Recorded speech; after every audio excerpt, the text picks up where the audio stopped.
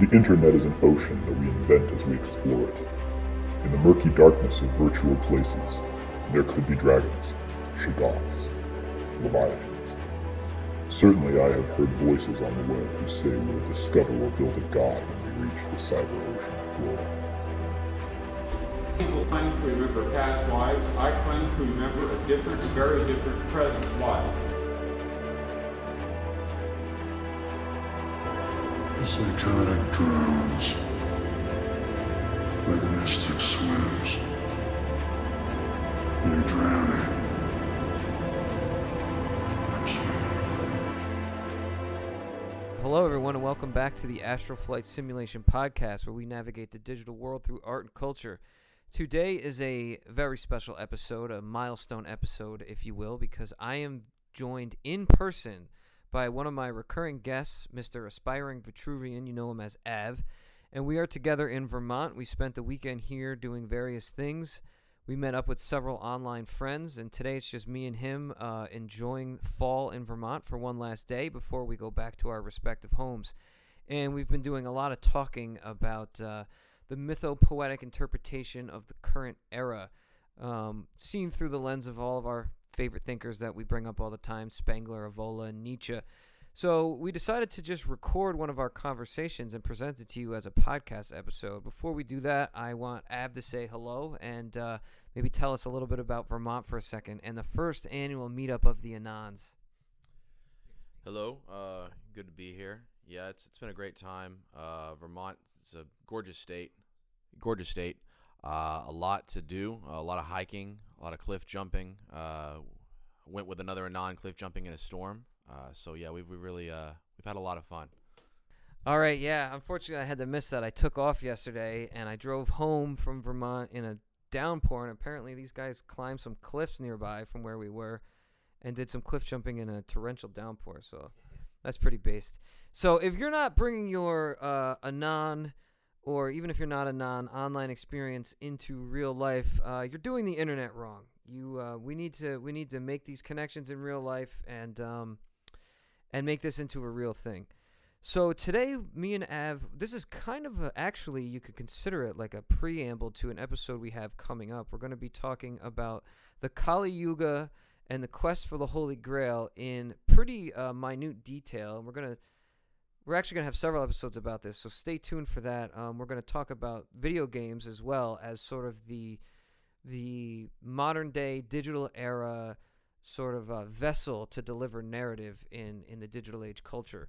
So, but we were thinking it might be a good idea to make an episode about how we understand the Kali Yuga, what it is, or the mythological Iron Age, but also like just the materialist age that we're living in, and maybe hopefully give you some insight into Nietzsche's Zarathustra. But I say Spengler because he's tied up in me and Av's interpretation of all this. So I think the first thing I want to do is lay out for you briefly my perspective on the current state of the solar mythology of the West. And when they say the solar mythology, if you've heard that term before, they're talking about the precession of the equinoxes, astrological bodies, and our relation to them from our position in the cosmos, the planet Earth's position in the cosmos, and the way they appear to us in the sky.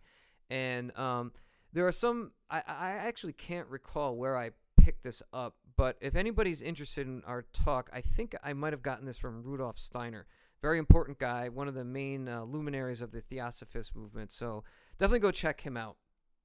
But I have to admit, I can't exactly recall where I was learning about how the perennial myths of the West, particularly the biblical myths, are actually reflections of different astrological ages as they relate to the precession of the equinox. And some people, Carl Jung in particular, say that those ages affect the sort of mindset of humanity in that age, so that certain like characteristics of the human spirit come to the fore. I believe the terminology Jung uses is that a certain archetype, a solar celestial archetype of that age grips the spirit of the people in that age, and it's sort of like the driving principle behind their motivations and their but also the motivations and the sort of like driving will behind their mythological and cultural production, their religious forms and things like that.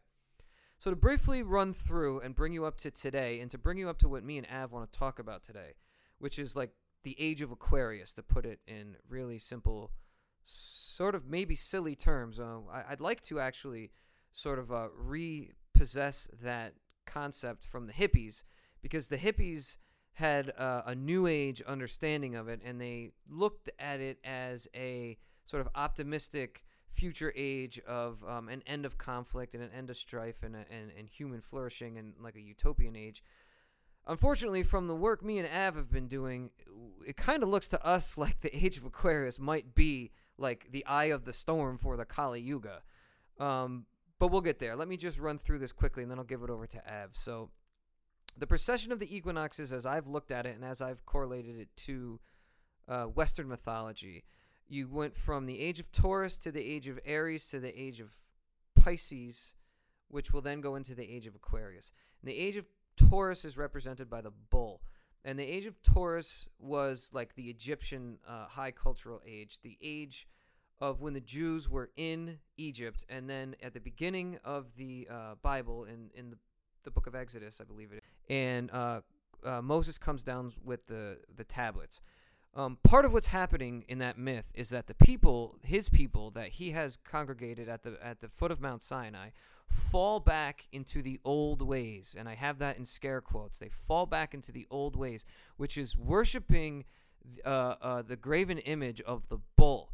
Now, that is from their old life, and that is from their old time, and that is from the previous celestial age, which is the age of Taurus, represented by the bull. So he has to like cast down that graven image, and in order to prevent people from falling back into the old ways, and in order to give them rules to enter into the new age together with, Moses supposedly has the 10 Commandments transmitted to him by God, and he carves them down in the stones, and he brings them down and says, these are the rules of how you guys have to conduct yourself going into the next age. Fast forward to the death of Christ. So that myth is the ushering in of the new era, but also like the purging away of the old era. It's putting the old era to rest. Then you flash forward to the death of Christ, and it's the end of the age of Aries. And Aries is represented by a ram. And a ram in its infant, naive, innocent state is a lamb, of course. And Christ is considered the Lamb of God. So on the cusp of the transition from the age of Aries to the age of Pisces, you have the sacrifice of the Lamb. The Lamb of God is hung on the cross, and that concludes the age of Aries. And the age of Pisces begins, and it's ushered in by two fish. The celestial image of that is the two fish of the age of Pisces. And in the Old Testament, in the book of Kings, the prophet Elijah feeds the masses with loaves of bread. And he says to God, we're not going to have enough bread here to feed the people. And God said, go feed them, and you'll have enough bread that you'll have enough left over. But then flash forward to the New Testament, and when Christ is being tempted by the devil in the desert, he says to turn the stone into bread. And Christ says, man cannot live on bread alone. And this is why Christ adds the two fish when he's feeding the masses with the 5 loaves of bread. He adds the 2 fish to that because men cannot live on bread alone, as he said. This is updating the Old Testament myth to usher in the new age of Pisces. Now, we can discuss a lot about what the significance of the 2 fish is. The best place I will refer you to on this would probably be Jung's book of Ion. It's one of the best books I've ever read. I bring it up all the time. And to make a long story short, because we're trying to get ourselves up to the age of Aquarius here, to make a long story short, the 2 fish represent the duality of man, the dichotomy of the human psyche. And it's the separation of mind and body, and it's also the separation of body and spirit. So Christianity is a transcendent religion where they say that like God's power is sort of beyond the realm that we live in, and that he has to transcend the material realm to sort of imbue us with his spirit, and that we cannot really have full union with it while we're in this body, the best thing we can do is sort of embody that spirit as best as we can, the spirit of Christ, so that we can finally have union with him in heaven after death. And according to Jung, this is sort of like the condition, and this is, as I said before, the archetype gripping the age of Pisces. But the age of Pisces has officially come to an end, I believe it was 2021, with the conjunction of Jupiter and Saturn. And Jung talks about the significance of this. I refer you all to the book. But we are now in the age of Pisces. We are now in the age of Aquarius, right? And the question we have to ask is, so what happens to the mythology? Where did all the mythology go? Because the Bible's now 2,000 years old, and we need new myths. And where are the new myths? You have to look around and you have to say, what are the myths we're telling ourselves? What are the myths that are reorienting our civilization right now?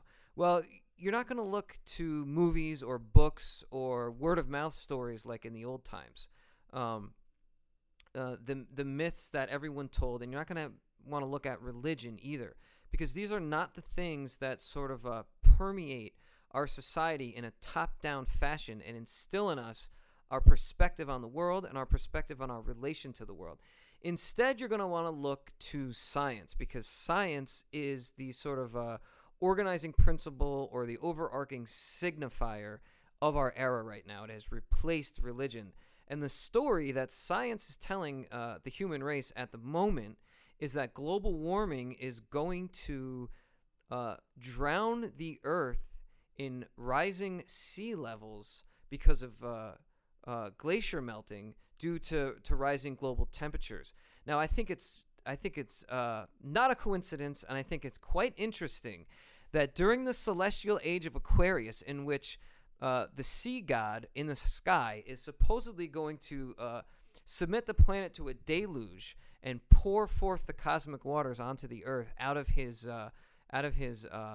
bottomless jars of water, that this material age that has supposedly escaped mythology and escaped unreason and religion is telling itself this myth that perfectly reflects the condition of the precession of the equinoxes, and it perfectly reflects the condition of the mythological sort of astrological significance of the same stories that have been informing us all along our path of the last 4,000 years, however far back you want to trace the tradition of the West, which I would think that probably the oldest place, and Av, correct me if I'm wrong on this, I think probably if you would trace our traditions back, the oldest you could go is probably either the Old Testament, the early books of the Old Testament, or the Iliad and the Odyssey.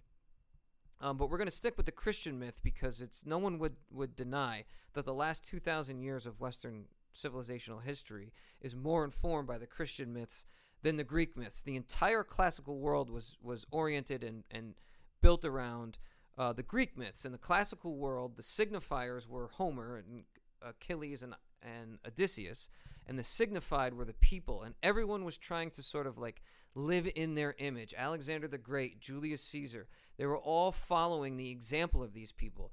And then the orienting myth of the last 2,000 years of what we know as Western civilization has been the Bible. And the signified were the Christians who were trying to live in the tradition of Christ and trying to live up to his example. It's the same type of thing. Now we are in a materialist age in which science is informing, is the great signifier, and we, its subjects, us rational subjects, are supposed to sort of be able to use our rational faculties to come to the reasonable conclusion, the reasoned conclusion that science is just objectively true, and that we are like being signified by this overarching signifier, which is telling us like the greater truth of our era. And the greater truth of our era just so happens to correspond with the archetypical, Av is shaking his head, I'm going to give him the mic now. It just so happens to correspond with the archetypical imagery of the precession of the equinox and the astrological archetypical signifiers all the way down through since at least the age of Taurus and the killing of the sacrificial bull. So Av, I know you've read more Evola than I have. We've read Spengler and Nietzsche together, and Evola talks about this a bit differently. I'm not sure if this is the direction you want to take this conversation, but I know you know this well enough that you can explicate it. Evola talks about the different. He uses like this alchemical. Would you say alchemical imagery? The Golden Age, the Silver Age, the Bronze Age, and the Iron Age. And the Iron Age corresponds with the Materialist Age, which also corresponds with the Kali Yuga, the age in which the gods or religion or even mythology have supposedly abandoned the earth, abandoned mankind, and left us in a wasteland. But I'm going to let Av come in here now and sort of riff on what I'm saying. And if you want to take it a different direction, please feel free. Yeah, just to kind of, I guess, elaborate on that, and just we can kind of talk about this and see how it compares to the astrological phenomenon that we're talking about here, is Evola's whole cosmology, and he really details this in a lot of his different works, but he specifically does in like the book of Mysteries of the Grail, where he kind of gives it a mythological parallel. But essentially, the pure age is, again, the Golden Age, and that's his Olympic Hyperborean tradition, where everything was whole, and that's kind of the height of the culture, his Indo-European kind of Aryan culture. And eventually that begins to decline, and you see a descent into the sort of lunar age, or the Silver Age, which is a much more feminine characteristic, where it's more of a matriarchy, usually a very agrarian civilization. Even when we talked about the bull is a very strong symbol of the lunar age because it's a sacrificial animal. In fact, I think Evola himself said this. It may have been Joseph Campbell, but someone I remember was talking about the Minotaur, right? And Theseus overcoming the Minotaur and the labyrinth. And it's postulated that the Minoan civilization was actually left over Lunar Age civilization, and they still practice the customs of that era. And what was the story, right? Like they had to go, they captured a bunch of children, I believe it was children, and they sacrificed them to the bull. They threw them into the labyrinth and had them eaten by the bull. And Theseus decides to go in and kill the bull into that age, into that custom of sacrificing the humans. And you know what was Theseus representative of? The Bronze Age, right? And so in Evola's cosmology, that's kind of the turning point, is that after the Golden Age declines into the Lunar Age, the feminine takes over for a long time, but eventually the masculine is going to kind of like get fed up with that and is going to rebound in a sense, and you're going to have a hard right turn away from the feminine culture to the Bronze Age, which is overly militaristic, very masculinizing. The feminine is now subjugated by the masculine, and that is certainly a good development in a lot of ways. But he also points out that it's still not. There's a reason it's not just a return to the Golden Age, because whereas the Golden Age is almost a synthesis of both, the Bronze Age is the masculine kind of deprived of the feminine, but it's just kind of trying to reassert itself. And so you have. You don't necessarily have the higher warrior so much. You've got sort of a bit of a lower warrior who's just fighting for the sake of fighting, but he's not. He hasn't fully recaptured the old flame of his culture, but he's trying. He's moving towards it. But eventually, that does degrade into what he calls the Iron Age or the Kali Yuga, and at that point, it's not even really feminine or masculine necessarily. It's a sort of degraded slave age, where sort of maybe the demon Kali runs the world, and the Kali is actually like a male. It's very interesting. One of the parallels he talks about is the myth of Parasurama, and Parasurama is a sort of reincarnation of the old Solar King, because that's a big part of his myth, that the Solar King will be revived in the guise of the hero and look to end the current Dark Age. And Parasurama journeys to Shambhala, which has been taken over by the demon Kali, who is a male demon, but Shambhala at that time is now a matriarchy run by females. So it's almost a twisted version where like both the feminine and the masculine are like kind of contorted into degraded manifestations of themselves. And so his whole point, and when I mentioned Mysteries of the Grail, because he believes the Grail myth is sort of the purest distillation of that original solar myth. And important part of all the Grail myths is that the original king, the Grail king, the solar king, whatever you might, and you can look at him as Anfortas or whatever else. There's different depictions of him in different myths. But his point is that the king has either died or perhaps he's been wounded. In, say, Parzival, Amphartos is wounded in the phallus by a poison sphere, so his virility is now like cut off, and the land again degrades to a wasteland because it's not receiving energy from that king anymore. And at that point, though, the concept is that the king is eternal. So even if he dies, he's going to be revived again. And so, in the tale of Parasurama is the old king, and he is revived as Kalki Avatara, and that's where he journeys to Shambhala, which is the original city, Avalon, if you will, and he's there to reclaim it from the demonic, demiurgic type of figure that now runs the Iron Age. And that's where we are now. We're in the Kali Yuga. We are being run by sort of a false authority that wears the skin of the original solar rulers around. And the way forward is to revive that sort of heroic spirit and to take that journey to reclaim our world. I have a question, though. Didn't you say I was talking to you about this once before, but I might have. See, me and him go back and forth on this stuff. It's all jumbled in our heads. I can't remember where I get what.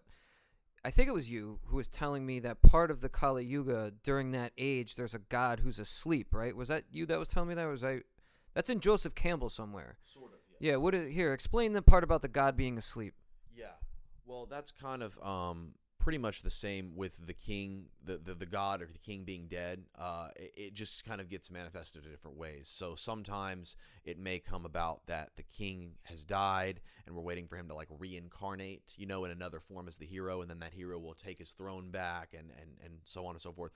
But it may also be like, again, like the Amphartos, it may be that the king's not necessarily dead, but he's wounded and he can't rule, and he needs to be cured.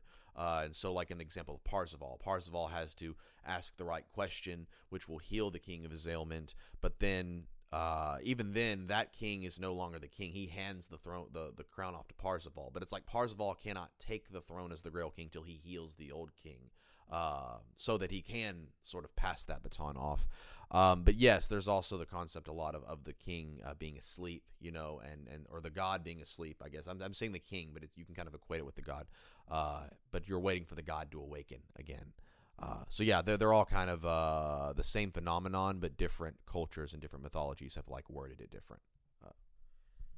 Well, I think this symbology makes perfect sense, and it all coincides together with what we're telling ourselves that about the coming great flood from global warming that's going to drown the whole world. I mean, the global warming alarmists, the whole reason why they want us to be alarmed is because they say that our cities and our civilization is going to sink beneath the earth. There's going to be this great calamity where everything is drowned. And I just think it's so silly that they don't make the connection that the celestial age that we have just entered in, while we're trying to effectuate this great reset in an attempt to, at the same fucking time, it all happens at the same time, that we're trying to institute this great reset so that we can offset the drowning of the world through global warming, is the same time that we enter in the age of Aquarius, where the god is pouring the celestial waters down onto the earth. Now, what Av is talking about being asleep and about the land turning into a wasteland, if you think about what we value as a culture right now, it's rationalization, it's rationality, and that is the awakened state. Whereas religion and mythology is considered like the asleep state, like you turn your rational faculties off and you allow yourself to be kind of carried along by religion, or and I've seen this terminology used so many times. You allow yourself to be carried along by these fairy tales. They say that religion is the equivalent of a fairy tale, and that you need to like use your rational faculties to bring yourself out of that and into the light of enlightenment. But the whole idea of the age of Aquarius is like that dichotomy will be drowned, and like both of those things will be obfuscated, and that the unconscious, right? The unconscious is going to sort of overtake the rational, and that for the age of Aquarius, a great sea will be like the symbol of the world. I picture this like dark ocean overtaking the world for the next 2,000 years, or however long it's supposed to be. But that is what they say. They say each era is about 2,000 years long. And that, hold on, I'll have to edit this. So, okay. So the image of like the placid waters of the rising sea levels overtaking all the great things and sort of killing the civilization, burying the civilization, depopulating the cities, and making the world uninhabitable for us because of global warming and global climate change. It's the same archetypical, like symbolic, metaphorical story of the Kali Yuga, in which like the earth is abandoned by the gods, and like the demystification process of all life on planet Earth is finally complete, and it's a complete wasteland. It's the same fucking imagery. For the age of Aquarius, you picture for the age of global warming, I mean to say, you picture these like hollowed out cities that are half submerged and they're empty skyscrapers. It's the perfect metaphor for the wasteland of the and everyone knows Sleeping Beauty, but this story is much more detailed in the story of the Grail. I believe it's the story of Parzival that Av was talking about, where the king was wounded in the groin, because the groin is where the regenerative power comes from to sort of, and this goes all the way back to the Golden Bough. We talked about this in the Texas Chainsaw Massacre episode, that tribal cultures that fully live in their mythology have to kill and replace the king to regenerate the harvest. They need a young, virile king who can impregnate many women, sexually pleasure many women in the same night, and also kill more warriors than any other person in the whole tribe. He has to replace the old king, or else the land will go fallow. There will be a famine. They won't have the bounty of the harvest, and they won't have the fruits of the hunt. And women will go barren, and they will be existing in a wasteland. So there's this gap, I guess you would call it. And the Kali Yuga, or the Iron Age, is that gap, or the Age of Aquarius, or the post-global warming era that we're entering now, is that gap that I'm talking about, where the king doesn't exist anymore. The earth is demystified. The dichotomies are drowned, and the demystification process of the planet, as I was saying, is complete. I do want to riff off of that really quick. So the when we talk about the flood, right, the global warming flood. So there's a lot of conversation we could have whether or not this is going to actually happen. Obviously there's a lot of debate on whether climate change is man-made, or whether it's really going to melt the world. I mean, I know Al Gore was like, we talk about how Al Gore said the world was going to be flooded by a certain time, and it didn't, and blah blah blah blah blah. But the point is that science often does this. It often, because the human spirit and the human mind is able to intuit these sort of mythological realities that are beyond the material in a sense. But the scientific mind is very fixated on the material. So sometimes I think that these people that are certainly intellectually gifted and very intuitive, they might initially intuit these mythological realities, but they misinterpret them as like physical realities all the time. And I there's a lot of directions that I can go with this, but what I want to focus on is like the flooding, right? And what is the reaction by the scientists is that this is a disaster. We have to prevent it. We have to stop it. And there's a lot to look into that, because I want to kind of invoke we've talked about this before on the Event Horizon episode, but, I wrote a paper on the abyss, and I said that, we are now entering into an abyss. I also said, like, the internet is sort of an abyss in a way, because we're all inundated into it. And I kind of believe that the internet is like the primordial waters, so to speak. Like the spiritual realm, whatever you want to say, and now we're being submerged into it, whereas before maybe the access to that realm was vetted by, say, a religious institution. Now you could say the scientific institution is the one who vets our connection to that transcendental realm. Like, you're not allowed to just get those ideas yourself. You're supposed to run them through the scientific establishment first and let them tell it to you. And I think that in a way, this is them trying to stymie the inevitable, because they want to remain in control. And because the flood is the flood is inevitable. We're going to be re-immersed into the waters. That's kind of the cycle of things. Civilization or man or whatever you want to say rises out of the primordial waters of the abyss, and builds civilizations, has adventures, so on and so forth. But eventually everything returns back to the waters, and eventually they rise out of it again. And this is sort of a cyclical thing. But people are afraid of that because the abyss is the unknown. The abyss is the end of sort of everything that came before it. And we don't know what's going to happen. And so anyone who's in control right now is obviously not going to want to return to a chaotic, formless state where they don't have a handle on everything. And so I think there's two ways to look at it. I think that the flood, there's a lot of negatives to it because in the flood, a lot of people are going to drown. Not everybody's going to make it. A lot of people really rely on this control and this stability. And this could mean the end, death, whatever for them. And so, but at the same time, you have to have a return to this chaotic state so that something new can arise. And it becomes this debate on whether or not you want to keep a stagnating order alive for the sake of familiarity, or do you want to go to a sort of dark, unknown, chaotic abyss that allows for someone to rise again? And we talked about the Grail, so I'll kind of invoke the Grail paper that I recently wrote. I shared it, and I believe Arius Press also shared it. But I talk about this, and I mentioned Joseph Campbell, right? And so Joseph Campbell, in his Masks of God tetralogy, he talks about in the final book, which he calls Creative Mythology, he says that hero myth is the myth of today, that it is sort of the way forward.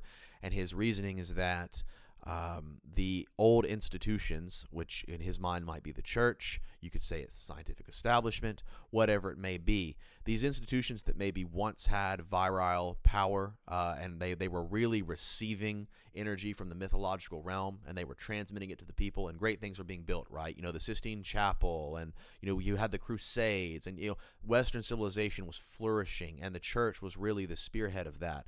But at a certain point, it kind of maybe lost the plot and isn't creating anymore, but it still has all that power. It still has that prestige. It still has that sort of hold in the minds and hearts of the people.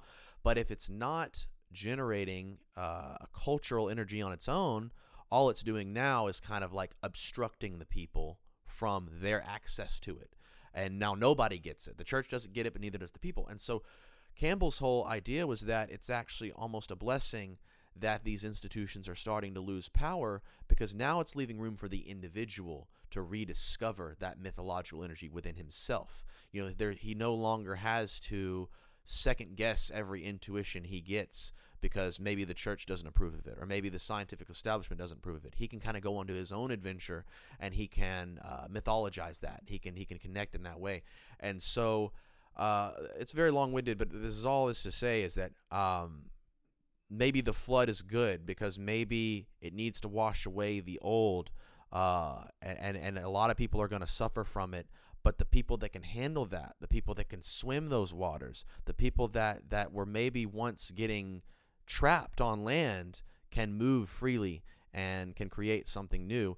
And I'll just briefly kind of mention, even in modern stuff, if you don't want to talk about old mythology, we could talk about modern things like, say, the game Dark Souls. The whole plot around Dark Souls is that the flame, the first flame, maybe you could say the source of virility, the wounded king, it's going out. And the current sort of Zeus of that world, Gwyn, the god, he sacrifices himself to keep the flame going. But it's only going to keep it going for a certain amount of time. And the whole point of the game is that the current world, the light, the age of flame, it's really over. And you can go burn yourself up in the flame to keep it going, but it's eventually going to go out either way. And Gwyn is afraid of the age of dark, the abyss, creeping forward and ushering in that new age, because he doesn't have power anymore. So from Gwyn's perspective, it's beneficial to keep that world going, even if it's sort of a facade of what it once was. At least he's in power, and at least we know what's going to happen. But the implication is that for man, the age of darkness is the age of man.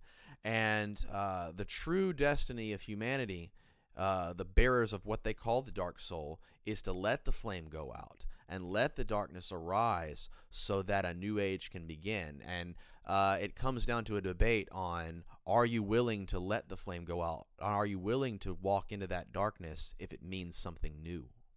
So that's generally my thing.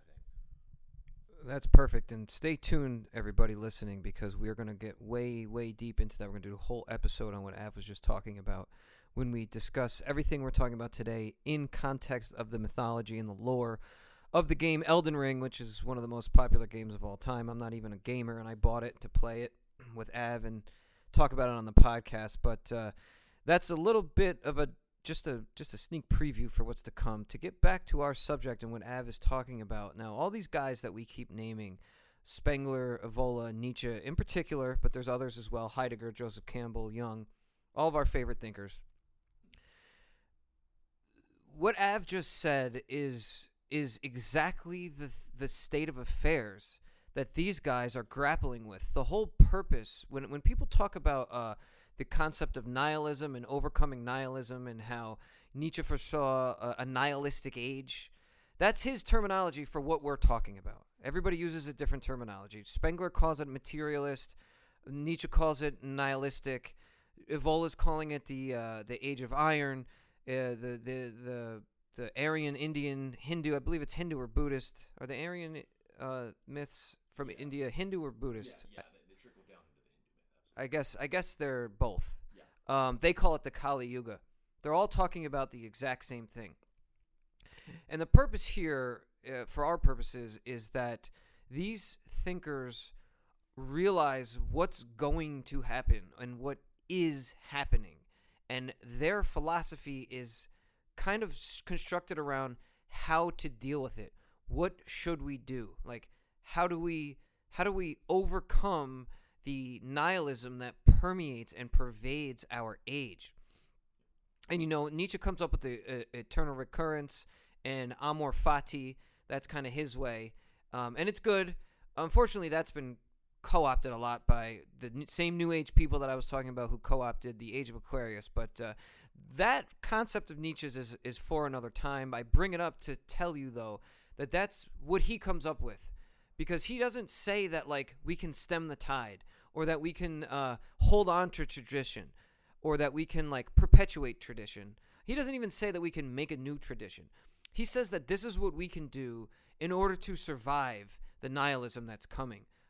Dostoevsky talks about this as well, by the way. Look to my essay, The Failed Übermensch. I talk about how Dostoevsky addresses this in the book Crime and Punishment. Spengler, Heidegger, those guys have their own way. But what Evola comes up with is the concept of ride the tiger. Now, to make a long story short, it's in the very beginning of the book. He talks about the Hindu myth. I'm just going to call it Hindu. He gets a lot from the Aryan tradition in India, and it's not clear to me whether or not this is Buddhist or Hindu, but he talks about it a lot. And he talks about one of their myths is that or not one of their myths, but like one of their metaphors, is that the warrior is confronted with the tiger, and he has to fight the tiger in a bare-knuckle boxing match. But of course, no fucking human warrior on earth, no matter how good you are, is not going to be able to beat a tiger. And he talks about how the Greek analogy to this myth is where Hercules has to fight a bull.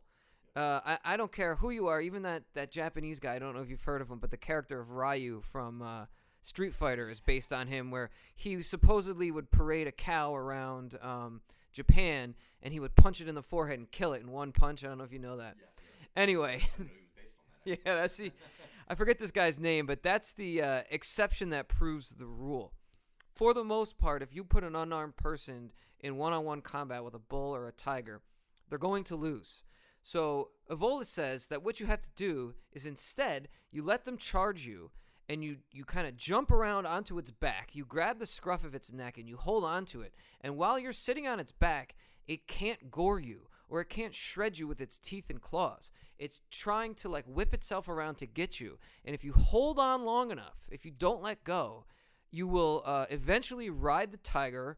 Or in Hercules' myth, he's supposedly dragged by the bull. The bull charges. Hercules grabs him. The bull keeps going. He just holds on and he's dragged by the bull. eventually these beasts are going to wear themselves out and exhaust themselves, and their attempt to get at you is going to put them in a docile, weakened state where you can finally overcome them and beat them. The point being is that you basically have to find a way to ride this materialistic dark age out into the next age so that there can be the coming of some sort of savior, be it Christ, or some sort of hero, be it Zarathustra, the Ubermensch, the person who's going to sort of step over all of this nihilism and all of these limitations and sort of reinvigorate the world in the way that the king used to do in the cyclical killing and the regeneration and rebirth of the king. Now, this all sounds rather silly in a way if you think about it, but if you look at the way what's going on with our nihilistic age, and you look at the death of religion, you're also watching, as Ab said, you're watching like chaos unleashed. You're watching like the further breakdown of civilization because, as I was talking about earlier, you have all these signifiers that society is oriented around, and we are the signified. That right now there's a massive battle for the signifier, and they're trying to like totally reorient the world around like different signifiers. So all this like woke political stuff where you see them like arguing over like they're trying to put different races of people into our midst. They're trying to insert them in there, or they're trying to say so and so, like Achilles. They're trying to say he was gay. What they're trying to do is they're trying to like. They're not trying to invaluate the values like Nietzsche talks about, where you sort of like crush the values and create new values. They're trying to like turn them on their head. They're trying to turn all of our traditions on their head. And during this interregnum phase of attempting to turn all of our values on their head, there's simply chaos. So there's all sorts of people out there trying to like gain control of the narrative. And some people are saying, you have Black Lives Matter, you have the MAGA Trumps, you have the Christian nationalists, you have the Democrats, you have the Republicans, you have the post-left, you have the GOP, the anarchists, and it goes on and on and on. And you got all these subcultures trying to like argue for like whose narrative is going to orient the future. I contend, me and Av contend, I mean, I can't speak for Av, but I think he's basically with me on this, that like nobody is going to. It's going to all just kind of like collapse in chaos, and perhaps, and this is for another time, perhaps it will accumulate into this one world government. Well, actually, that's kind of what Spengler says, is that this chaos, he calls it a proliferation of cults. You have different groups of people who venerate different things, who are all competing in the marketplace of ideas for like who's correct and who has the right way. This is the breakdown of religion. This is the breakdown of institutions. This is nihilism. And according to Spengler, what's going to happen is that someone is going to come along and sort of present themselves as like the tyrant who kind of like cuts through all of this, and everything gets oriented around him. And I don't know if we're going to have like a independent figure like that emerge, or if it's going to be like a one world government. Like, let's say China, Russia, and the U.S., the vying for global control continues, and someone emerges as like the world leader. Well, that would be like the person or that would be the figure or the government that orients like the global community around it.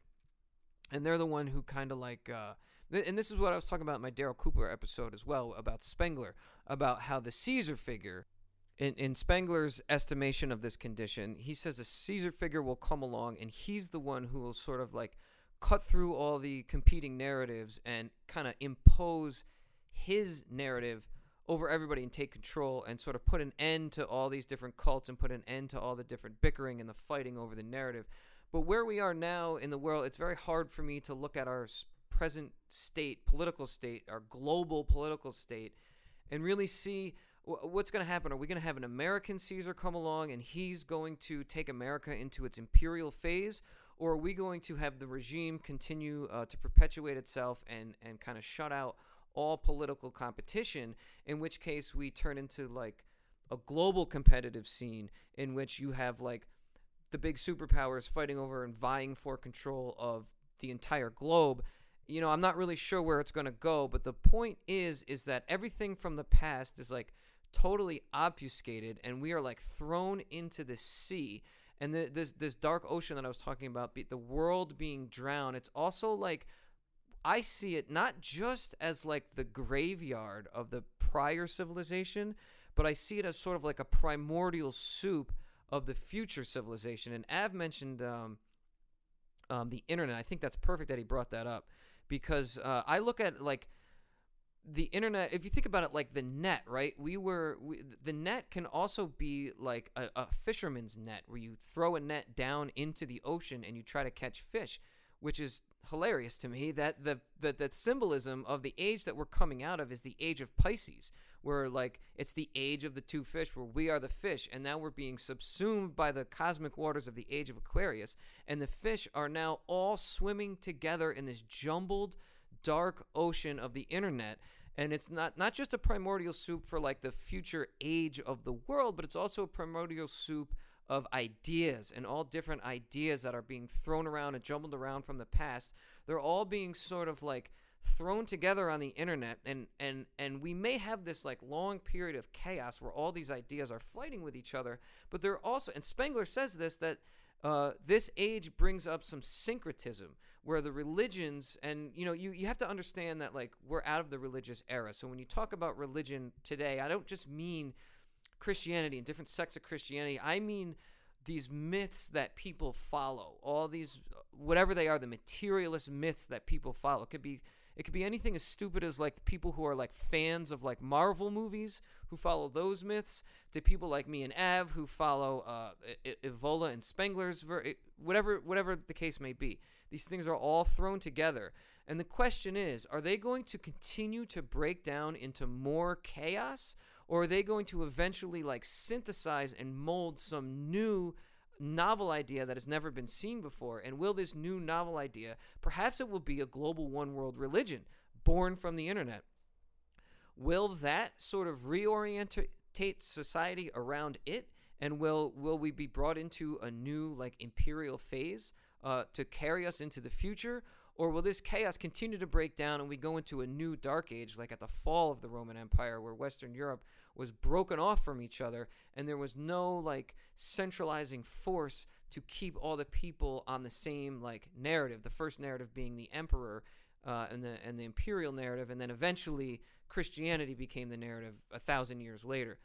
So what is it going to be? I mean, Av, I want you to make an estimation here. Like, do you think we're on the cusp of this like prolonged interregnum era of chaos and competing ideas and strife, or are we all going to kind of like fuse together into this new syncretized, like, is there going to be the emergence of this hero, or the emergence of this new narrative, the emergence of this new religion? But before you, I mean, I want you to answer that question, but I also want to just mention, and I'll let you pick this up, in terms of riding the tiger or being dragged by the bull, something me and you've talked about a lot that I think we need to incorporate here is the dolphin symbol, the symbol of the dolphin, because the dolphin is a mammal with higher cognitive function who lives in the dark water and who swims underneath the surface with the dark things there, and they are able to like overcome the leviathans, and they're able to do battles with the denizens of the deep, like the great white shark. It's well known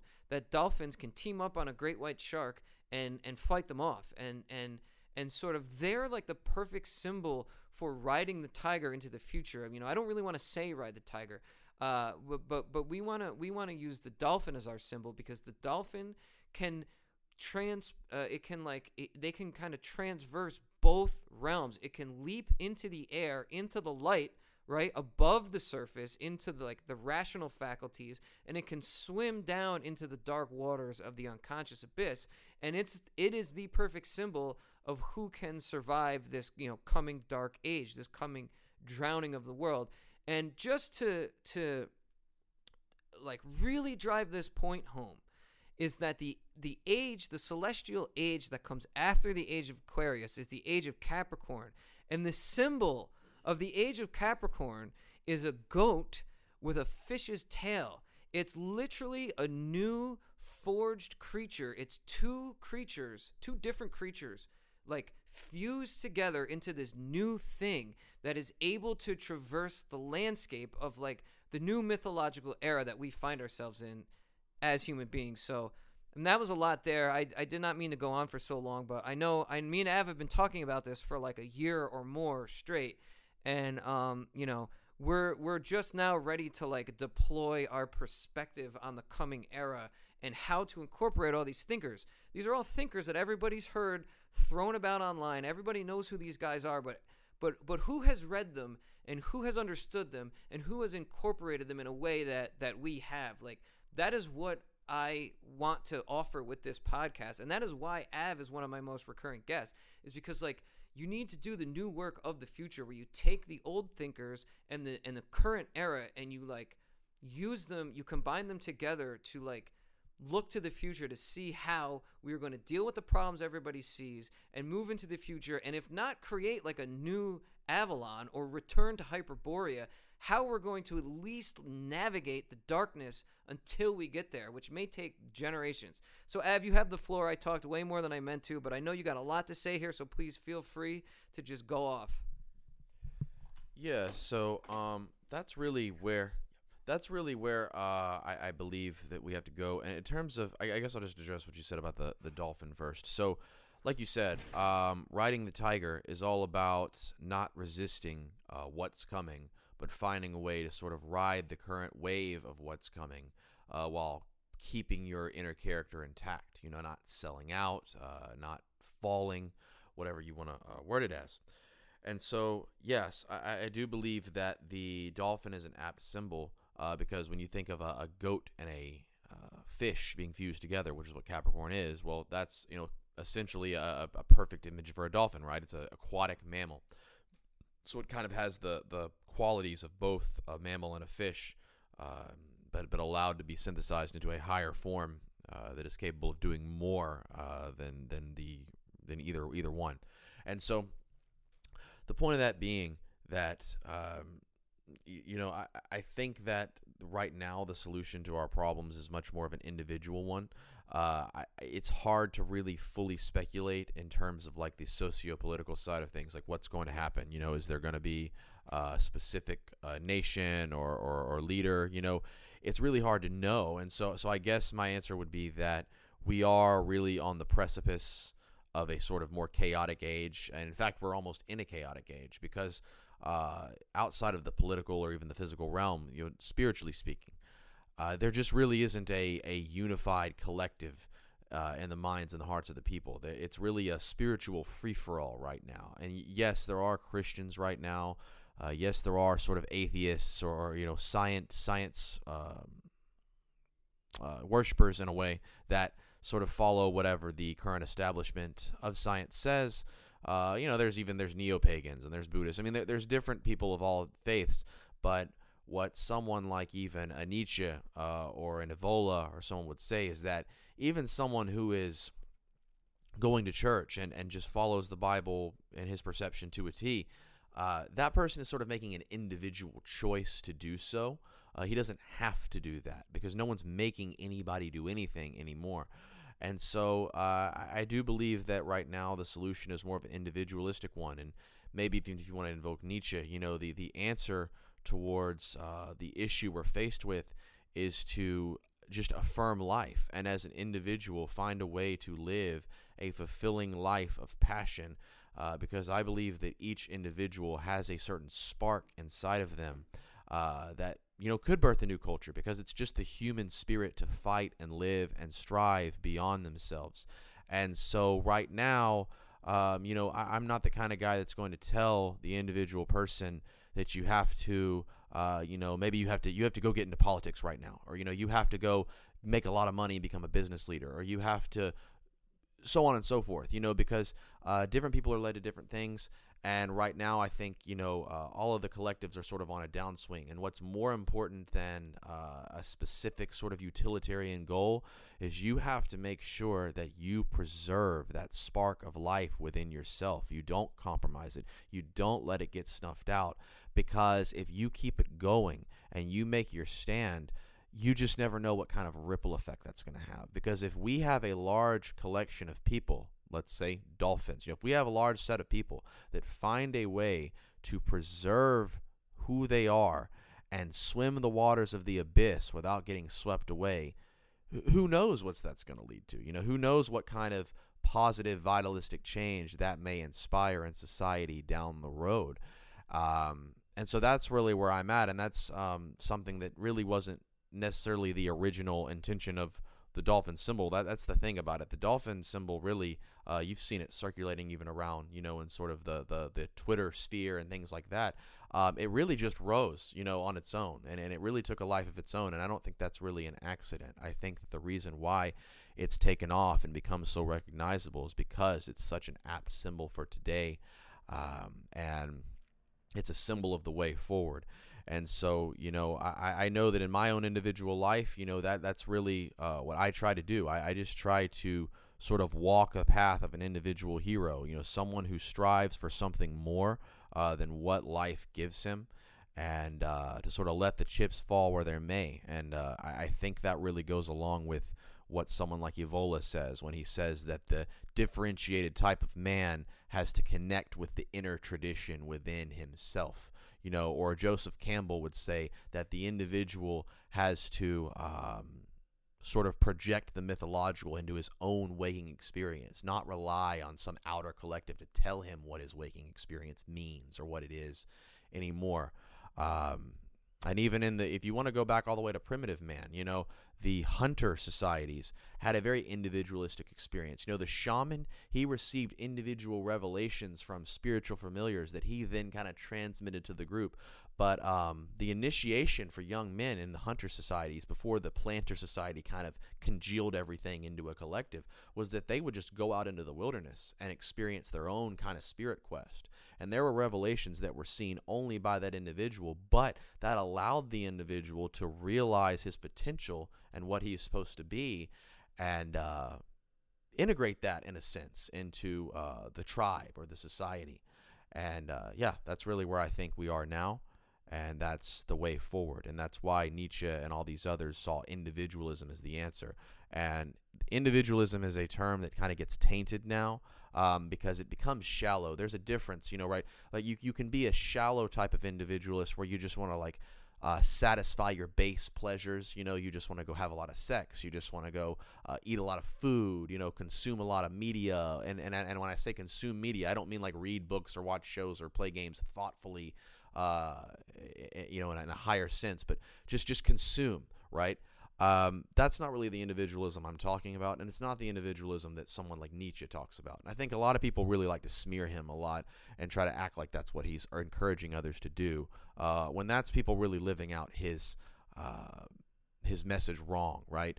Nietzsche calls for people, the individual, to forge new values, not cast aside values. Nietzsche saw nihilism, almost like what we talk about with the ocean. Nietzsche saw nihilism not as the answer, but as something we have to move through. We have to accept that tradition has died, and then we have to take upon ourselves the responsibility to preserve that inner tradition within ourselves, and eventually that will lead to new, greater, vital traditions arising.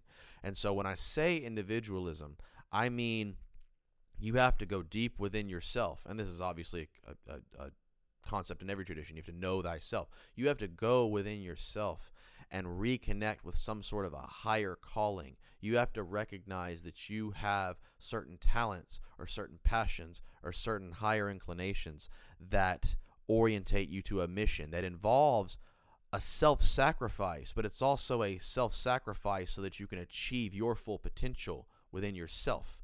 And I think that but you can't rely on a collective. You have to do it yourself, and you have to have the faith that other people like you are going to do the same thing, and if enough people do that, and I believe they will, that's how things are going to get fixed, and that's how sort of the culture of the future will be birthed. But new cultures often arise from a synthesis of all the elements that came before it. And when you look at something like the internet, when you talk of the primordial soup, the conditions have now been set for us to do that, because we now have access. You can get on the internet, you can go to a library, you can access books and knowledge from everything. Media today takes so many different things from so many different sources. You're going to see movies that have Nietzscheanism in it, and Christianity in it, and Buddhism in it. And the whole point of that is that now that we're in this primordial soup, now that we're submerged in this ocean, we have a wealth of raw material to work with and manipulate and to create something new out of those contents that's never been seen before. Yeah, and I just wanted to sort of expand on a couple things Av was saying. Basically, I think Joseph Campbell and Nietzsche are not, I don't want to say they've been misunderstood, but I think some of the points they were trying to make, because they both have so much work out there, that some of their important points that relate to what we're talking about are overlooked or obfuscated or not given the importance or primacy that me and Av want to give them. So the thing about Av was talking about before about the different ages of the Evola's alchemical ages, the golden, silver, bronze, and iron age. The silver age, and the lunar age that Av characterized by femininity and matriarchy.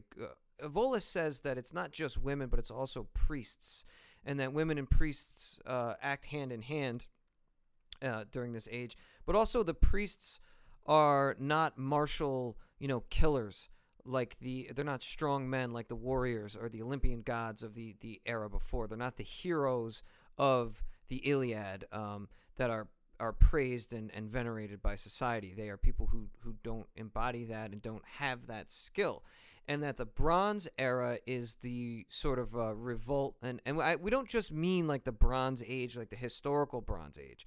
This is a mythological characterization of the different eras. And Evola calls it the Bronze Age, which follows in the wake of the Silver Age, which is characterized in part by warriors revolting against the rule of their people who are weaker than they are. But he says it's kind of futile, according to Evola. It doesn't really go anywhere, and they're not really able to overthrow the priests and the women in the sense that they can't recapture society and bring it back under their control again, like they did in the Olympian Age. According to Evola, that doesn't happen until the end of the Iron Age, really, where the hero comes and he's the one who's able to reinstate the Olympian sort of pantheon. Now, that's kind of for another time, except to say that this is the hero, capital H, that Campbell is talking about. The hero is the one who is able to re-enchant the world and reconnect the world to break the dichotomy or break the dualism that separates body and spirit. And if you read The Hero with a Thousand Faces, that's what he says, like, the hero represents. The hero represents the navel of the world through which we are absolved of our sin. It passes out and diffused into God, and we are re-enchanted because the divine strength or divine power of God comes through the hero and is imparted upon us, just like a woman's navel, an embryo's navel, where its waste products are brought out and kind of excreted by the mother, and nutrients are brought in from the mother to the baby. The hero represents the navel of the world where our sin is taken out and excreted by God, and we are nourished by the divinity of God brought through the hero. But the point I'm trying to make here is that the hero is the avatar of all of humanity. The individual hero's quest and this is how society understands Campbell now. The individual hero's quest, to me, is this like Bronze Age revolt against like the mediators, because the Evola's whole problem with the Silver Age is that the priests and the women want to be the mediators. There's a separation between us and God, and they want to mediate between us and God. And our duty, our task, is to like cut through that mediation and have a direct religious sacred experience with the divine. So to me, when Campbell says that like the hero's quest is analogous to Jung's individuation process, where we kind of become ourselves, our ego establishes itself in adulthood. Campbell says that this is the hero's quest, is the individuation process. But what it also is is the attempt for the individual on their own to reconnect with the sacred and reconnect with the divine, because the institution of religion has broken down and is kind of, instead of mediating your communion with God, it is now like blocking your communion with God. Now, I brought up Nietzsche. Nietzsche talks about all of this in his own different language. Nietzsche's version of this it's really played out over several different books, whereas Campbell sort of puts it all together in one. But if you take the genealogy of morals, you can't read Zarathustra, you can't understand Zarathustra without reading the genealogy of morals. In fact, I believe Nietzsche says this somewhere, but many of the subsequent books that he published after Zarathustra were really his attempt to clarify what he was trying to do with Zarathustra. So, where we're talking about the different ages, passing through the different ages, and the Bronze Age rebellion against the revolt against the Silver Age, the Lunar Age of the priests and the women. In the genealogy of morals, Nietzsche has this laid out pretty much in the same terminology, to the extent where I believe what Evola was probably doing was building on Nietzsche's model, putting it in mythological terms. You have the blonde beasts, who were the founders of civilization. They are the people who were able to sort of use their strength to rally their culture to kind of be a bulwark against the onslaught both of nature and other tribes or other warrior societies. Specifically, Nietzsche was talking about the Germanic barbarians, but you can really kind of extrapolate this to all peoples, and the genesis of all culture is that these warriors were kind of the people who were living in the robust era, the robust age, where their strength was sort of the rule of the day. The morality of the day was their ability to sort of exert their will over their own people, but also allow them to perpetuate themselves through sheer force of will in the face of both the onslaught of nature and of other cultures who are try to wipe them out. And then what happens is that you have this, in Nietzsche's terms, like this like slave revolt, where the weaker people sort of team up and they impose their morality over the stronger people, and they become the mediators that I was talking about. Of like in the Olympian age, in the age of the blonde beast, the Nietzschean age of the blonde beast, there's this immediate experience of living your life not just with like the world around you, but with your own inner will and your own inner self. And you don't have to mediate your instinct or your urges through your rational mind in order to sort of present yourself to the world in a way that is acceptable and in a way that is kind of conducive to dealing with other people. You're able to exert your own will over others in the way that you see fit, and if you are not the strongest one, you're going to either die or you're going to be subjugated by the stronger. And then the slave revolt comes along, and it's the priestly morality who impose this like convoluted set of morals upon people so that they don't act upon their will and they don't act upon their strength, so that like more different types of people can flourish, and that they impose this sort of convoluted, contrived morality that isn't founded in the will, and it isn't founded in strength. It's founded in religion, and it's founded in rationality, and it's founded in the way Nietzsche uses it is staying your hand. You know, Nietzsche says that like the strong people and the earlier people, the blonde beasts, if they have an impulse to strike someone, they don't stay their hand, they just do it, and then they're in charge. And the whole priestly morality is the impulse to stay your hand. Now, me and Av talk about this all the time, because this is exactly how the priests tried to bring the aristocracy to heel during the early Middle Ages. They were trying to stop the aristocracy from being violent towards their subjects, to stay their hand. And the priests, the aristocrats didn't see any reason for that. There was no real reason for them not to exert their will over the people beneath them, over the people that were weaker than them. And the only way the priests really ended up being able to deal with this was the selling of indulgences, so that like the aristocrats would go along making war on each other, abusing their subjects, murdering, committing violence against their subjects, being extractive of their production, their agricultural production.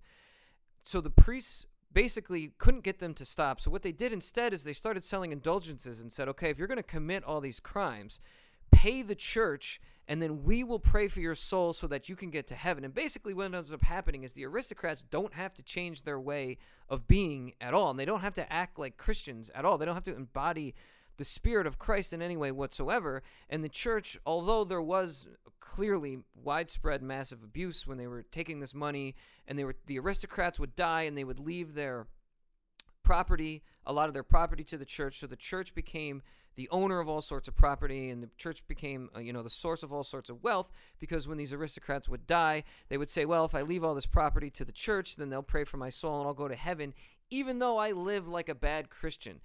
Now, again, there was all sorts of corruption in the church, but what they also did was use this money and use this property to give the serfs and give the peasants like a better life, and to shelter the poor, to shelter the sick, and to shelter women who were, who were subject to this violence from the aristocrats, to give them protection and to give them refuge from all of that.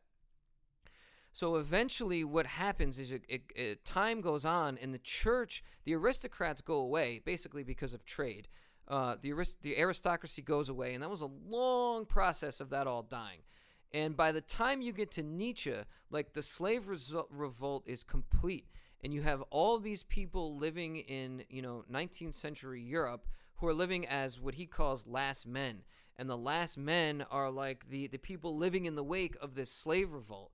And the way I see it, there's this quick passage that me and Av have talked about before in Zarathustra, where Zarathustra's going around saying, like, this morality that you guys are given and this morality that you guys are living on is the slave morality, and it was a revolt where the priests and the women came and they overthrew, like, the real masters of mankind and the real masters of society, and they were taught to, like, not exert their will in the way that they did, and they were taught not to order society around their way of doing things, and it was all brought low. And now we're living in this, like, what Evola would call lunar age.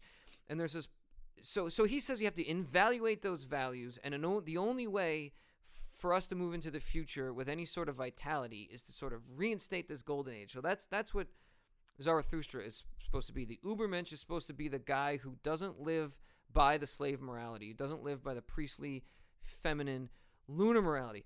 But one theme all throughout Zarathustra, it's like the main theme that he hammers home in the beginning of the book, but it persists throughout the rest of the book, is that now is not the time for the emergence of the Ubermensch. And this is what I see basically as like the Kali Yuga or the Iron Age. He keeps talking about how the people aren't ready to hear his message. He has to go back and, like, retreat back to his cave and, like, figure out a better way to present his message to the people. And he keeps going down, he keeps trying to explain it, and he keeps getting met with people who, like, don't understand his message, and he reiterates that, like, the time is not now, so we have to look to the future where hopefully a man like this comes. And this is the hero that I was talking about, Joseph Campbell, capital H hero. In Nietzsche's, way of putting it is, this is the Ubermensch, or this is the return of the king. Or in Evola's estimation, at the end of the Iron Age, a hero comes along and, like, reinstantiates the golden Olympian order of the gods. To me, this is the Ubermensch that Nietzsche is talking about. And in terms of, like, the Bronze Age revolt, about what I was saying about how I see Campbell saying that we each need to undergo our own hero's journey with this process of individuation. Av, maybe you could pick this up, but we've talked about this passage in Nietzsche before where he comes across some soldiers, and he kind of sees in them, like, you guys have the same spirit and the same will that I do, but you're not, like, self-motivated warriors who do things on your own. You're soldiers, but you still have to put on the uniform. So you're using your martial abilities and your martial skill that the Olympian ones, or that the blonde beasts, and I'm not quoting Nietzsche here, that the blonde beast embodied. You have that skill, but you're still taking orders. You're still being told what to do by some higher up, and we might say some stiff in a suit, some bureaucrat, which is exactly how things are today now. Like, say, in America, the men who have to go out and go into the fucking Hindu Kush and fight these Taliban warriors, like, these guys have what it takes. The GI grunts who went to Vietnam to fight the Viet Cong, all these people had what it took to win. They had what it took to kill these people. They had what it took to win that war. But they were still beholden to the bureaucrat back home who sat in an office. And that bureaucrat back home embodies the priestly class or the Silver Age. Whereas the soldier is like the Bronze Age revolt, where they have all of the tools to like revolt against these people, but they don't actually do it because they don't like have the vision and they don't have the charisma of someone like, say, a Donald Trump. And that's somebody that they can all look to as like the coming Caesar figure or the coming hero or the Ubermensch, or however you want it. And I'm not saying that like Donald Trump is that, but to me, if you look at history, like especially the fall of the Roman Republic, there's several figures who come along. There's Crassus, there's Sulla, there's the Gracchi brothers before them, there's Marius. There's all these figures who come along who like look like they're the stirrings of having what it takes, but it finally takes like the final figure of the Caesar to actually cross the Rubicon and actually do it. And then that culminates, of course, with Augustus, who sort of brings down the divinity of like the gods and sort of like represents himself, as he's supposed to embody that. And so that's how I see like the ages and the eras that we're going through, and that's where I see us. And then Av, I know me and you have talked about that Zarathustra passage before, where he sees, he recognizes something of himself in the soldiers, but he doesn't think they can go far enough. I don't know if that's where you want to pick this up or if you want to take a different direction. Yeah, so I sort of will. I did just want to elaborate. You said you're talking about the genealogy of morals, right? And the blonde beasts, right? And I think it's really important that the way Nietzsche saw morality is that he saw as when it was originally born, it came from these strong men of higher will that basically they didn't have a necessarily a book, right, or a sacramental authority that told them what was right, what was wrong, how to act, how to not act. They really were what they were. But what they were was virtuous, right? It came through their blood. And this is obviously a very heretical concept that, why Nietzsche gets so much pushback, because the common sentiment is like, no, man is in his state. And of course, you're already getting into what I think is dangerous territory when you're universalizing man into one thing. No. I'm not trying to interrupt, but you're saying like the blonde beasts like were the source. They weren't getting this imparted upon them by the shaman or the priest. I mean, is that what you're saying? Like the blonde beasts were the source? Yes. Now, and I don't want to. I could spurg out on it. Like the shaman itself is its own thing. You could make the argument that like the hunter tribes themselves were made up of like these kind of a blonde beast type of man, that they were all sort of islands unto themselves. Because even the shaman was an island unto himself too. But when you talk about like the priest and where there's this sacramental authority and no individual really has the agency to do his own will, everyone has to sort of integrate into this web, right? So let's just take as an example, right? So let's just say these blonde beasts rolled up to a new land. And again, they were just living out their own passion that drove them to strive and expand and explore and conquer and colonize. And maybe they ran into some other people, some foreign people from this land who weren't like them, weren't of that higher character, doing some sort of a degenerate activity, right? Just something that they found disgusting or wrong or whatever. And they got angry, right? And they lashed out. And they beat them or they killed them or they did something in retribution. Maybe somebody slept with their wife and they got really angry, and they beat the crap out of this guy. They kicked his ass, they killed him, whatever else.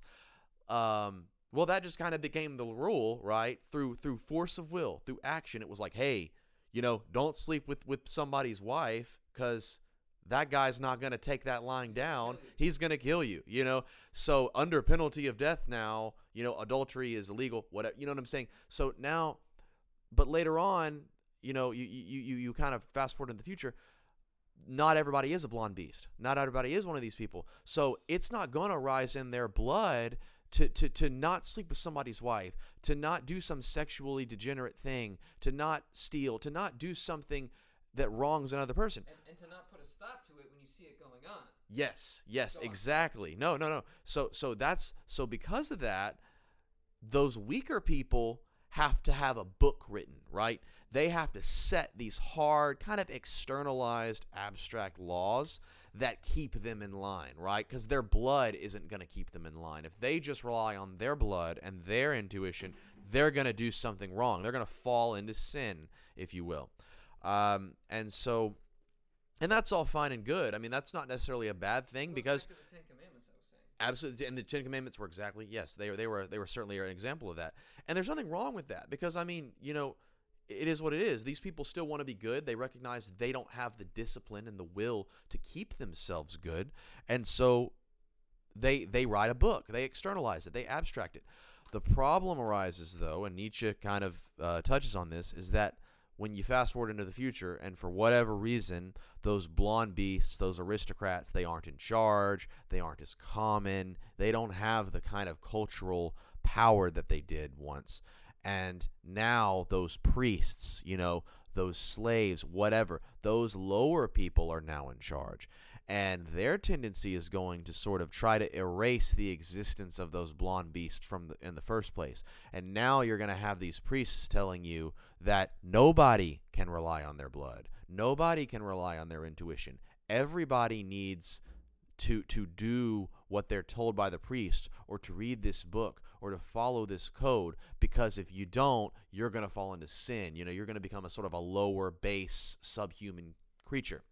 And that's where the problems start, because those that are, and I think that in every age, even in this age, there are people who don't have to be told what to do all the time. There are people who have a higher inclination in their blood to do virtuous things. And those people find themselves stymied by the current regime and told they can't trust themselves. So instead, they have to defer their intuition and their judgment to other people who are of a lower quality. And so all this to say, and that's kind of tying back even to what we talk about the hero myth and the way forward, is that, you know, if you're the type of person who has a higher inclination towards virtue, and you don't have to be pushed towards it, you just do it. Your goal is to rebel. Your goal is to almost assert that, look, I'm not like everybody else. You know, I don't need you, you know, scientist or priest or whatever. I don't need you to necessarily vet my life and vet every ambition or dream I have and tell me whether it's right or wrong. I am what I am, and I know what I'm destined to do, and I'm going to go seize my destiny because I believe I'm capable of doing that. And so, in a way, I think that if we talk about barbarians, because that's kind of what the blonde beasts are, that's what's going to sort of pave the way for a new age, is a rise of these new almost techno-barbarians of this postmodern age are going to come and wipe the slate clean in a certain sense. So at a certain point, I believe that those of us that have the strength and the will to enact higher virtues, we will eventually be able to rise up and allow the spirit within our blood to have its say again and no longer be kept down and told that. And now, with that being said, and again, this is what I said, when the flood happens, people are going to get washed away. Not everybody is going to be able to handle that. If you go around, like what Nietzsche does, when you go around advocating for an individualism, and this is what a lot of people, like I know a lot of Christians will say this, well, it's very harmful for people to spread Nietzsche's words, right? Because a lot of people are going to listen to what Nietzsche said, and they're going to end up falling into bad things because they aren't the kind of people that can take Nietzsche's advice and live it out in a healthy way, right? They're going to self-implode, they're going to fall into to lower degeneracy or whatever else because they're acting on their quote-unquote individual will. And that is obviously an unfortunate consequence. But that's just the way things are today. We are all sort of left to our own devices in a way. We're all sort of atomized individuals that have to kind of find their own way into the world. But I still think it's very important to advocate for what Nietzsche advocates for, because yes, even if a lot of people end up going down the wrong path due to individualism, hey man, what if 1 out of 100, does actually get freed up by this individualism, this deluge of the primordial waters, and is able to enact his higher will and pave something forward to the future? And I would say that it's worth that. It's worth having some people not make it if the people that we need to make it do. and that's about all I have on that one. No, I agree with Av, and we got to make it clear here. We're not talking about like making something happen or doing something, or like bringing about any certain way of being or any certain event or calamity. We're saying this is where we find ourselves. We're saying we're in it now. It's happening around us, and it can be anything from the most banal thing you can think of, like how Hollywood movies suck now, and music all sounds the same, and like culture production is all like weak, and it's all the same stuff over and over again, and it's not good anymore, and we're not like producing anything higher anymore. It could be anything from that to the death of religion, and like nobody follows Christianity anymore, and Christianity is amoral. Or it can be teen pregnancy. It can be the prevalence of drug use. It can be gang warfare in the inner city. I mean, you name it. Anything you want about the condition of modernity that is looks to be an intractable problem, from video games aren't good anymore to the murder rate and the suicide rate is going up. Anything from as inconsequential to as deathly serious as you want to name. This is the condition we find ourselves in. Now, what Av is talking about, you could take it a couple different ways, or I could take it a couple different ways anyway. What he's talking about how most people aren't going to make it, but the 1 in 100 does. That's all that matters. It sounds like he's being very, hyperbolic perhaps, to say like the one guy is what matters. But he's, in my opinion, absolutely correct. And the different ways we can look at it are metaphorical. Like you could say that like the one person who makes it is somebody who writes a book, for example, that resonates with lots and lots of people. And that book inspires a whole generation to like to find itself again, and invigorates them to like go out and take the world by storm, and to sort of reassert themselves into the world and become like the best version of themselves as they can be. This is what Joseph Campbell's talking about follow your bliss. Like you have to like find what you love and do it. Or Nietzsche, Campbell's follow your bliss is a rewording of Nietzsche's amor fati, loving fate. So these type of people that Av is talking about, the people that we're talking about, this mammal that can, this fish mammal that can swim the dark waters, it could be anything from I don't know, an Elon Musk who's out front and seemingly maybe taking charges. I haven't decided if Elon Musk is just an opportunistic diddler, hobbyist who's like, instead of really trying to take the reins of society and do something positive and make something. It's hard for me to tell if he's just like a spoiled rich kid who's just like, these are all his like hobbies, blowing up spaceships and saying he's going to buy Twitter. Is he really going to take control of the Faustian West? And is he really going to take control of the space program? And is he really going to take control of the common agora, the online agora of the digital age, and make something of it? Or is he just like playing games to try to keep himself in the news? I don't know. That's yet to be seen, but that's what Av's talking about, I think, of like the 1 in 100 person. Or it could be the author of some book that takes the world by storm, as I said. And it could be anyone listening to this podcast. It could be you. That's the thing. It could be anyone. It could be someone famous that we see now. It could be someone we don't know about. It could be me. It could be you. It could be Astral. It could be any of us, right? But that's kind of my point of it, is that if I go around telling everyone, hey, anyone who's an author right now, you should just write what sort of comes to your heart. You shouldn't just go along with whatever the trends tell you is the best way to write. Well, a lot of people may do that and be widely unsuccessful, and their artistic career gets tanked, and they could come back and say, man, if I would have just, kind of jumped on with the trend, or kind of done what the recommendation from others was on writing my book, then I would have been more successful. I would have been able to have a great career as an artist. And that's a very unfortunate thing. Like, maybe they shouldn't have taken that advice.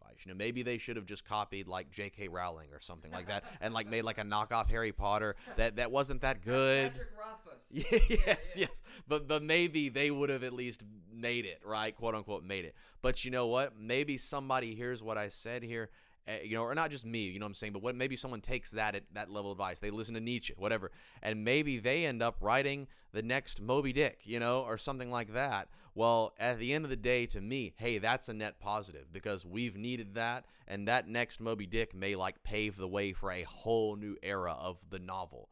And we can juxtapose that into anything. You can juxtapose. You can translate that into anything. You can translate that into music, gaming, movies, military. You can translate it into anything.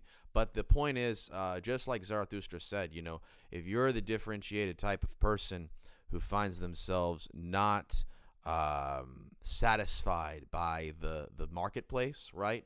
You don't try to make it in the marketplace, right? You leave the marketplace. You go to the mountain. And some might say that's like escapism, and that's well, how are you going to change society? Well, that was kind of the point of Zarathustra, right? He kind of freed himself even from an excessive concern with changing society. He found it more important of, man, I have something here in me and this is real, right? This is realer than anything I see out there. And it's more important for me to go up to the mountains and preserve and foster that fire than for me to sell it out because, well, maybe I can become a success in the marketplace. Maybe I can get through to some of these people. He says you're not a statue, you're not stone. You will get worn away over time. And so that's my point is it's if you have an individual passion in yourself, you need to do whatever you need to do to activate that. Because as contradictory as it may seem, and this is just my take on it, but as contradictory as it may seem, when you kind of let go the idea of changing the world and you're more focused on not staying true to yourself, those are the kind of people that when people stay true to themselves, those kind of people do change the world. And it's a paradoxical thing, but yeah. Yeah, that's sort of ties into what I was saying about the coming one world religion. If there is a one world religion, the internet will be able to facilitate that because I could foresee someone using the internet in such a way to kind of take the world by storm and becoming an international phenomenon. And that sort of happens. It kind of sounds silly, right? But there's actually examples of this happening just with rock stars and musicians and stuff or someone like PewDiePie with 100 million subscribers, some cultural force who wants to then go on to seize political control. And this is exactly what Donald Trump did. He was this cultural force. He was this TV star who used the internet in such a way that he was able to garner a huge following. And the powers that be saw that. They don't like it. They shut it down. They put an end to it. But I could foresee someone doing that from a cultural way and in a non-political way. So if somebody were to just make music or to write stories or whatever and take the world by storm in that way, that could be a way to power. Not even just power, but prominence. But the thing is that may never happen or that may take a long time. Some people argue that we are in the very, very beginning of the digital age and that the world, the paradigm of the new coming world is going to be the digital paradigm, and that that any of these things, that these big changes that the digital era, the digital medium may effectuate are in the future. They're probably going to happen after this generation is gone. Maybe the Zoomers will see it, or maybe the Zoomers will be it and be that generation. I think I want to end on one point. I'll give Av the last word or the last point. Is to say that Nietzsche accounts for all of this in his work. I don't know if it's in Zarathustra exactly, but he accounts for this in the Twilight of the Idols. This accounting being that there's going to be a dark age before the emergence of the hero or the emergence of the Ubermensch. We're going to be in the Iron Age for a certain amount of time, and all these grand things me and Av are talking about, they're not really going to come to pass necessarily right away. Because the control of the priests and because the control of the women and because of the control of the slaves is so great, it's going to take a long time for their grip to loosen. And maybe it never will. And, another way to say this, we're talking about the priests and the women, it could just be communism. It could just be global communism. It could be that communism is here to put the world to sleep for however long until communism itself dies. But I mean, that looks like the era that we're going into. But Nietzsche accounts for this. Nietzsche has this in his model and in his system in Twilight of the Idols, where he talks about the subterranean. Because here me and Av are talking metaphorically about like an artist or an author or a mythologist being like the 1 in 100 or being like the Ubermensch. Well, if you read the Ubermensch, like, that's not what the Ubermensch does. The Ubermensch actually uses his like martial ability to like violently strike out and like take control. Caesar rode a wave of blood into power in Rome. And now I had Moldbug on my show, and he has this whole model of like this technocratic digital era, Caesar type, what he calls monarch. And I asked him on his show, I said, everything you're saying sounds all well and good, but I don't see how that can happen without like a civil war basically happening. And he kind of white pilled me. We ended that episode on a white pill because he kind of laid it out how like it's not really going to happen that way here. It's basically like the old world is dying and the new world is being built up. This is Moldbug's parallel institutions. Like, we are building these parallel institutions online right now so that when the old one like goes away, we're just going to be here standing. It's not like we're going to have to like fight a civil war and take over, which I think is why Moldbug didn't support Trump, I'm assuming, because it looks like the only way for Trump to really put himself in there is going to have to be through brute strength. So that's Moldbug's estimation, and I like it a lot because it's very positive and optimistic.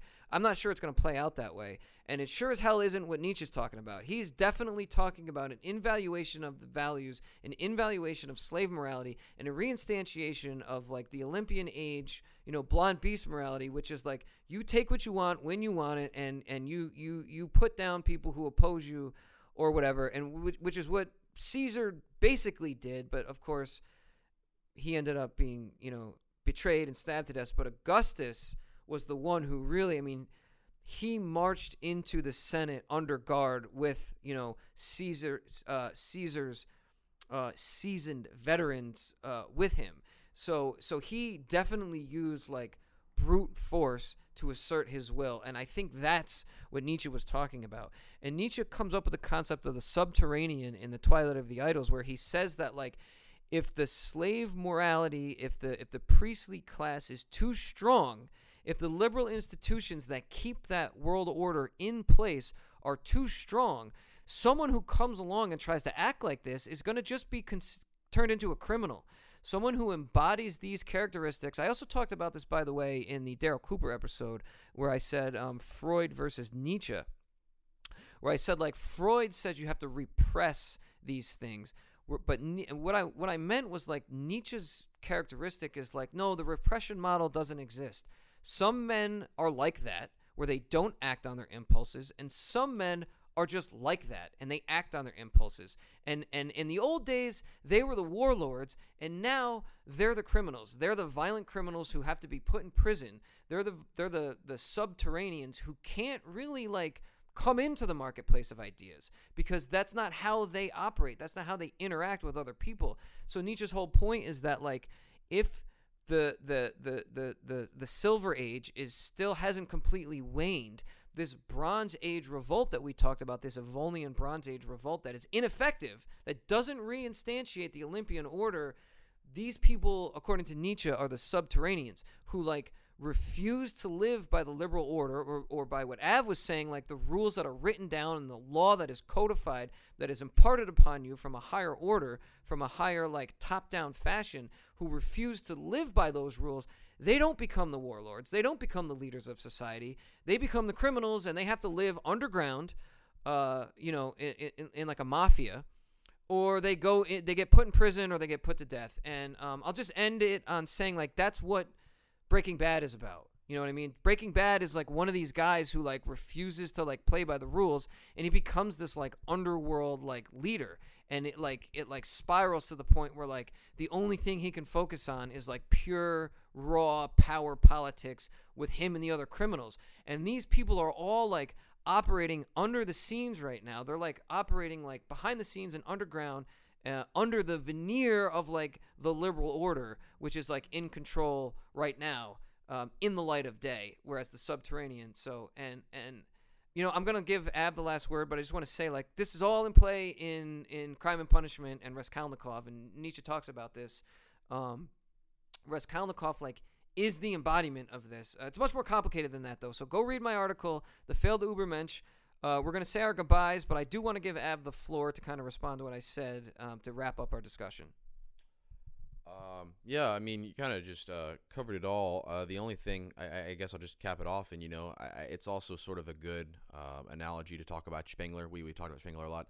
You can talk about his soldier, the one that remains behind, even as the volcano's erupting, because he wasn't relieved of his guard, right?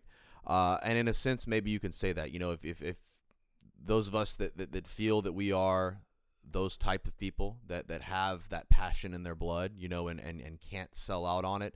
It may be that, like you said, it may be that we're just on the cusp of a sort of technocratic communism type of state, and those that are inclined on that path towards heroism are going to be tragic heroes. Maybe they're just going to go out swinging, and they're not going to win, and physically speaking, they're not going to like set a new empire.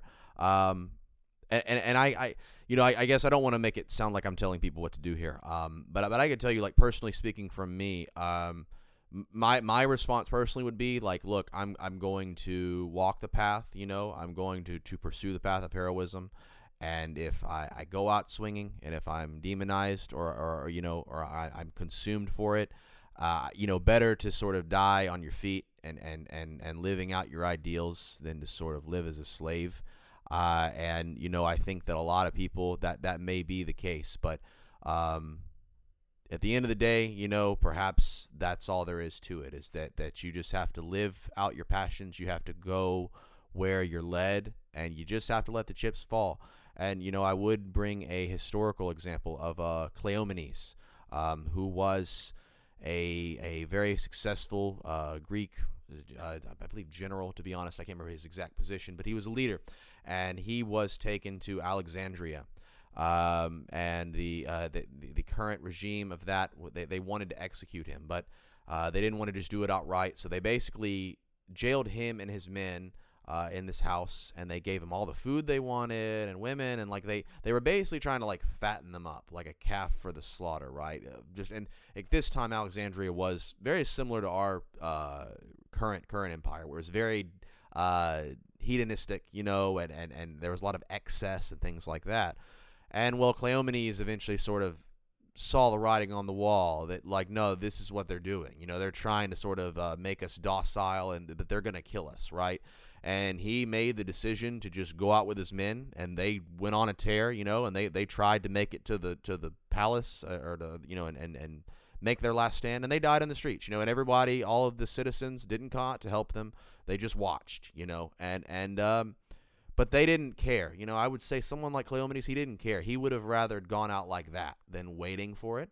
And I would say that Cleomenes probably had the same spark in him as an Alexander or some kind of a conqueror, right? And if the societal conditions around him had facilitated him to go win and be a conqueror and like be some sort of a cultural leader, he probably would have, because he had that same fire in him, but the era just wasn't there, right? The era was for him to be more maybe of a subterranean that gets subsumed.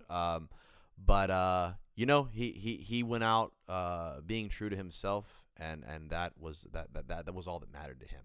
And I think that for a lot of those types that find themselves today, maybe that's what it is. But maybe they'll win, and you just have to fight your battle and see what happens. But that's all I have to say. That you kind of covered everything on that. That's an awesome story. That's a perfect example. It's a perfect way to end our discussion.